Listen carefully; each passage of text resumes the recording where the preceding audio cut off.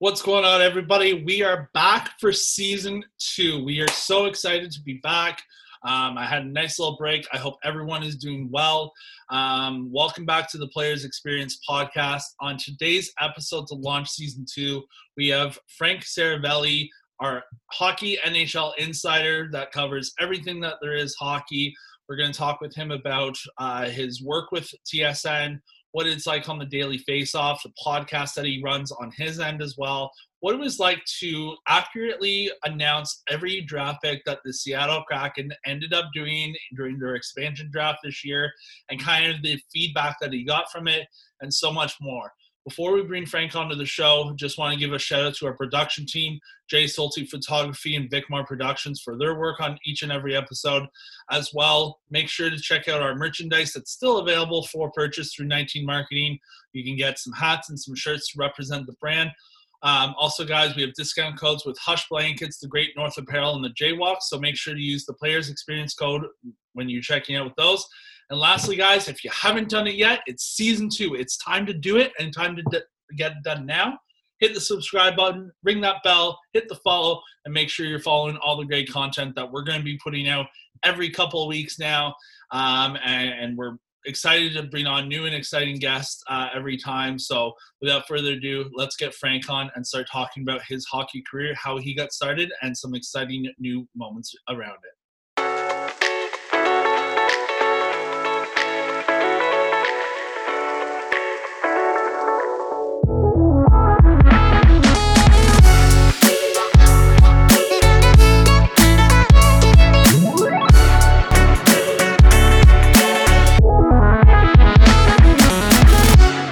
All right, Frank, how's it going, man?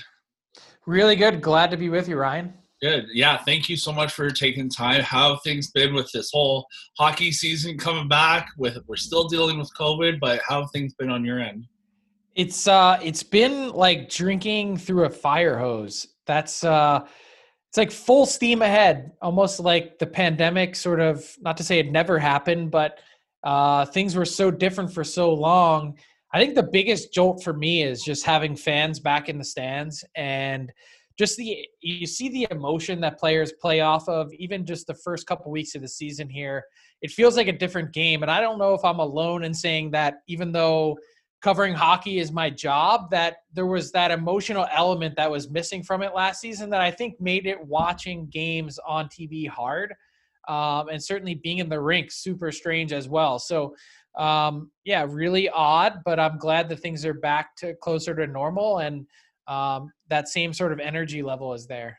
No, for sure. Like, I got to go to a Leafs preseason game because, like, I'm over here. I can afford regular season tickets out here, but no, I went to a Leafs season or preseason against Ottawa, and you're right. It's just the environment and the electricity in the rink with fans. And at that time, it was only 10,000 fans compared to a full capacity rink. Mm-hmm. And it's just like the passion that people have for the hockey and just for sports, and being able to feel normal again is incredible. Yeah, I think the only thing that's caught my attention, though, is a reminder that we're not fully back to normal, because you're seeing places like Scotiabank Arena not selling out. I mean, there have been, I think, 10 or 11 home dates, at least in the first 10 or so days of the season, where none of the Canadian teams have sold out. I mean, to see the Montreal Canadiens close to a full Bell Center on opening night, then their second game way down at 16,000, like 5,000 short of a full house. Yeah, I think it just goes to show that we've still got a ways to go. No, exactly. But you know what? We're making the right strides. Everyone's doing the part, and hopefully we're almost out of it. But let's get into how things started with you. Where did the passion for sports and wanting to be a sport reporter really come for you? Honestly, it came from playing. I played minor hockey, low-level junior hockey, and I wasn't very good. And I kind of figured out, I guess, pretty early on that I didn't have the chops to get to anywhere high level. And more than that, I actually just hated the working out part of it, the training, that I didn't have that drive. And I kind of recognized that pretty quickly.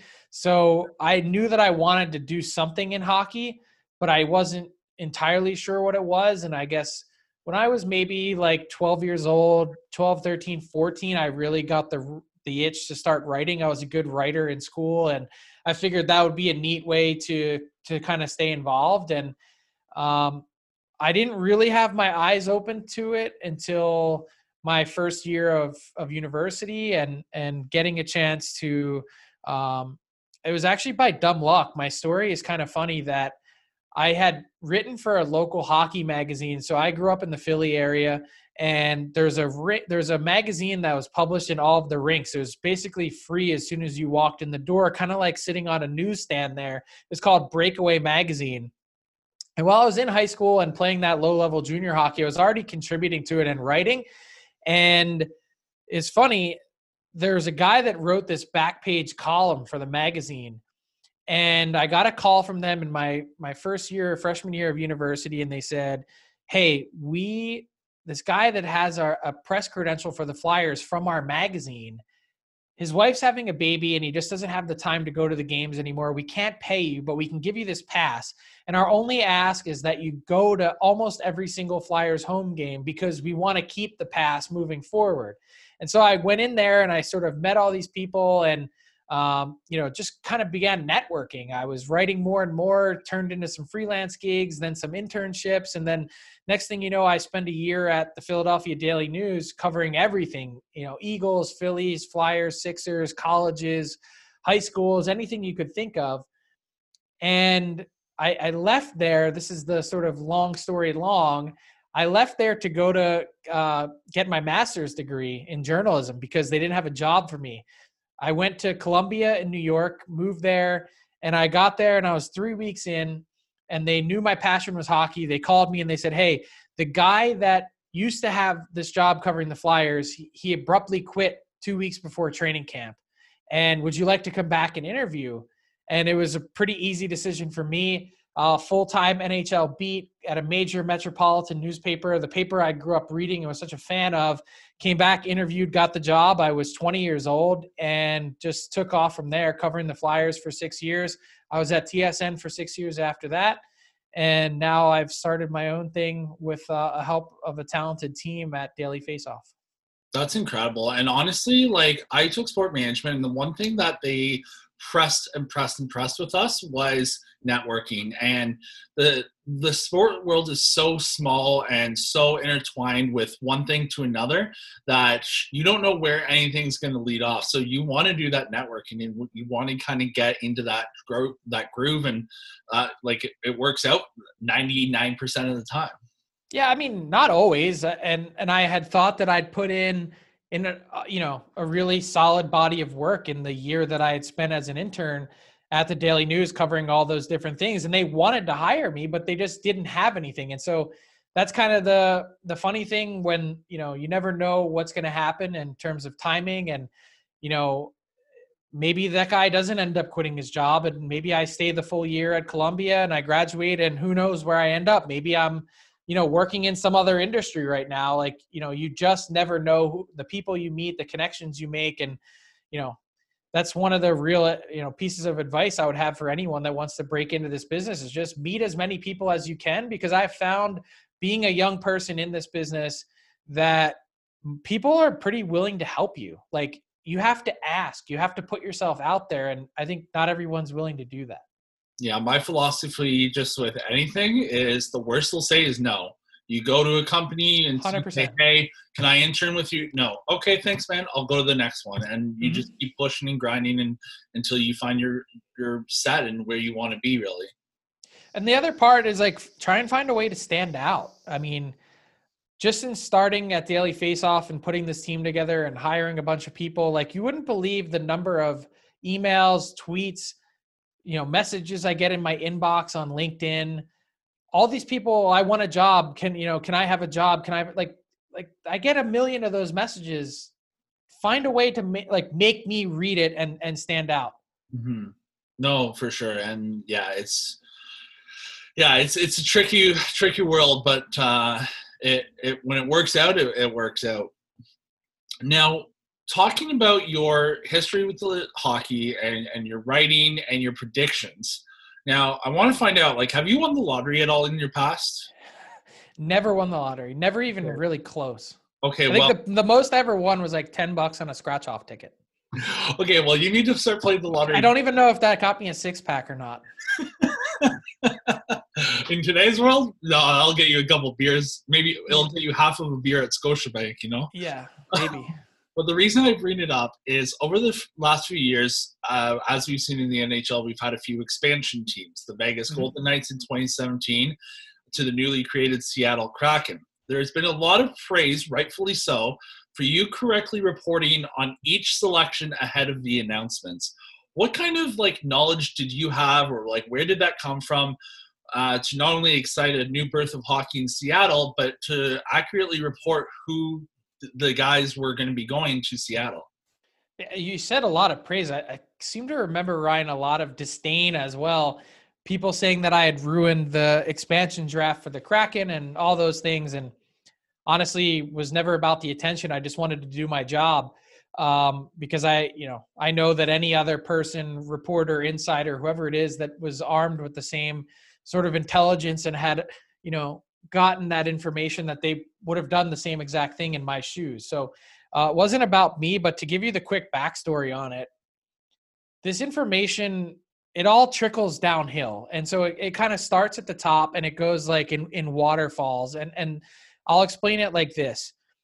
The Kraken had to submit their list to the NHL by 10 a.m. Eastern, even though the expansion draft show itself wasn't until 8 p.m. Eastern. So that's 10 whole hours between list being submitted until the actual show itself. And in between then, word starts to filter out. It just does. Like today's society in 2021, like information moves fast. And it starts right at the NHL level, and then each team found out pretty quickly after that, hey, this is the one guy that you're losing. And so that GM of that team would then call that player and say, hey, you've been picked by Seattle. And then that player calls their agent.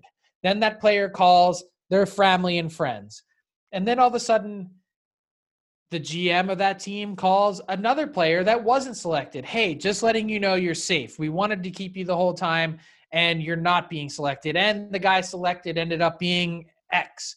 And then all that information, the same process continues. Agent, family, and friends. And then all of a sudden, it's like putting a complex puzzle together with the list and then trying to find a way to disseminate it in a way that doesn't make everyone extremely angry, which I ended up doing anyway. Well, you know what, though? Like, everyone is so, especially on the internet, people can hide behind their names.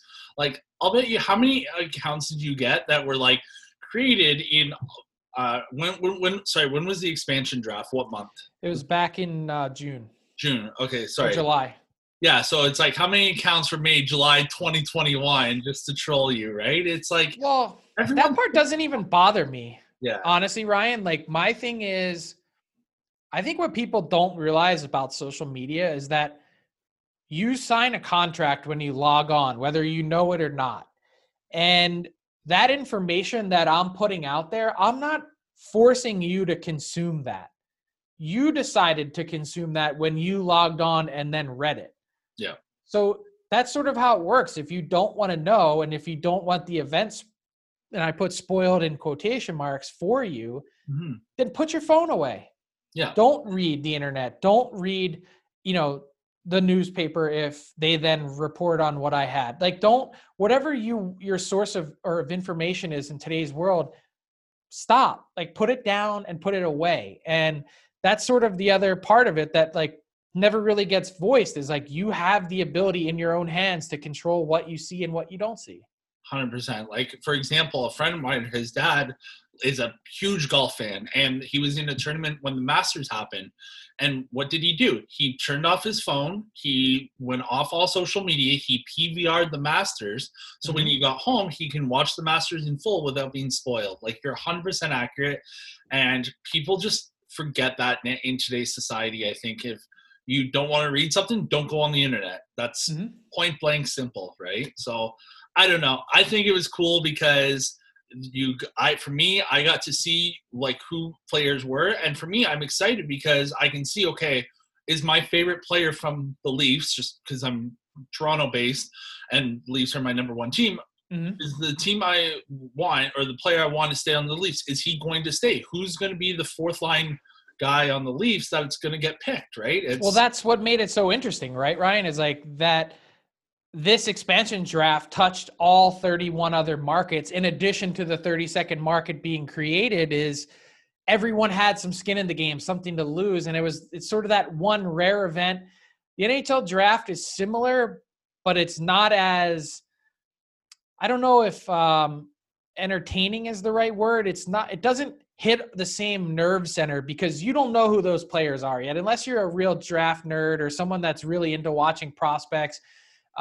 You're not seeing all that. You don't know, like, hey, I have a general idea of who my team might pick in this neighborhood, but these are actual players that had contributed to your team by and large that you knew, and you knew their personalities, and you'd be afraid to see them go or sad to see them leave. So it touched this sort of epicenter for each team and a known commodity that was on their way out. No, exactly.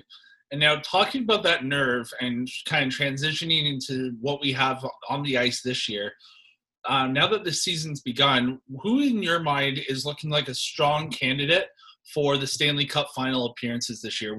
Who's your pick for the two top teams? Well, my prediction at the beginning of the year was the Winnipeg Jets and the Carolina Hurricanes. I called it the Paul Maurice Bowl. His current team against his former team that he coached in two different stops. But I got to tell you that Winnipeg prediction is not looking good to start the season. Off to a bit of a rocky start, some losses in California, a blown lead late in Minnesota, some COVID positive tests. The hex is on. The Frank curse is real, apparently. And even as soon as I picked them, I was getting tweets from Jets fans saying, like, why would you do that to us? Because they think back to that time that I picked the Oilers to win the Cup in 2018, coming off of that run in the playoffs where they almost got to the conference final. And then, oh yeah, I picked them to win the Cup and they didn't even make the playoffs. So some tough sledding for me to start. Yeah. But the point in the exercise was to be bold. I mean, Ryan, if I'm going to tell you that the Colorado Avalanche are going to win the Cup this year, does it get you excited? I mean, yeah, we know the Avs are a good team and off to a great start and have some world-class players. But I mean, that's not exciting. So I tried to go a little bit, take a step off the ledge, and I took the Jets at a 40-1 shot, one of the real long shots this year. I just felt like they hadn't really gotten enough attention. And I don't know, in the East, I feel pretty good about the Canes. No, I like it. For me, I would love to see the Leafs, like many Toronto Maple Leaf fans, just get out of the first round. You're not setting the bar at the Cup. You just want to get out of the first round. Yeah, exactly. Baby steps. That's it. That's all. Like, if they make it further than that, great. Let's just get out of the first round first.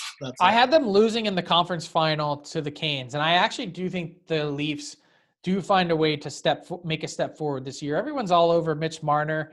I think Mitch Marner's biggest problem is that he wants to win too much, that he tries to do too much. He wants it so bad. And I don't know that that's an awful trait to have, because I think at some point you harness that, you get a little bit older and you find a way to convert that into positive energy. I just think this team is too talented as currently constituted, provided that the goaltending can hold up its end of the bargain and stay healthy as well. You've already seen the Mrazek injury. Jack Campbell's had an injury history. They got to stay on the ice. And so if they do, I think that team can do some real damage in the playoffs. We know they can do it in the regular season. At some point, all those demons need to get cleared out, don't they? I mean, even the Red Sox won. Yeah. Yeah, exactly.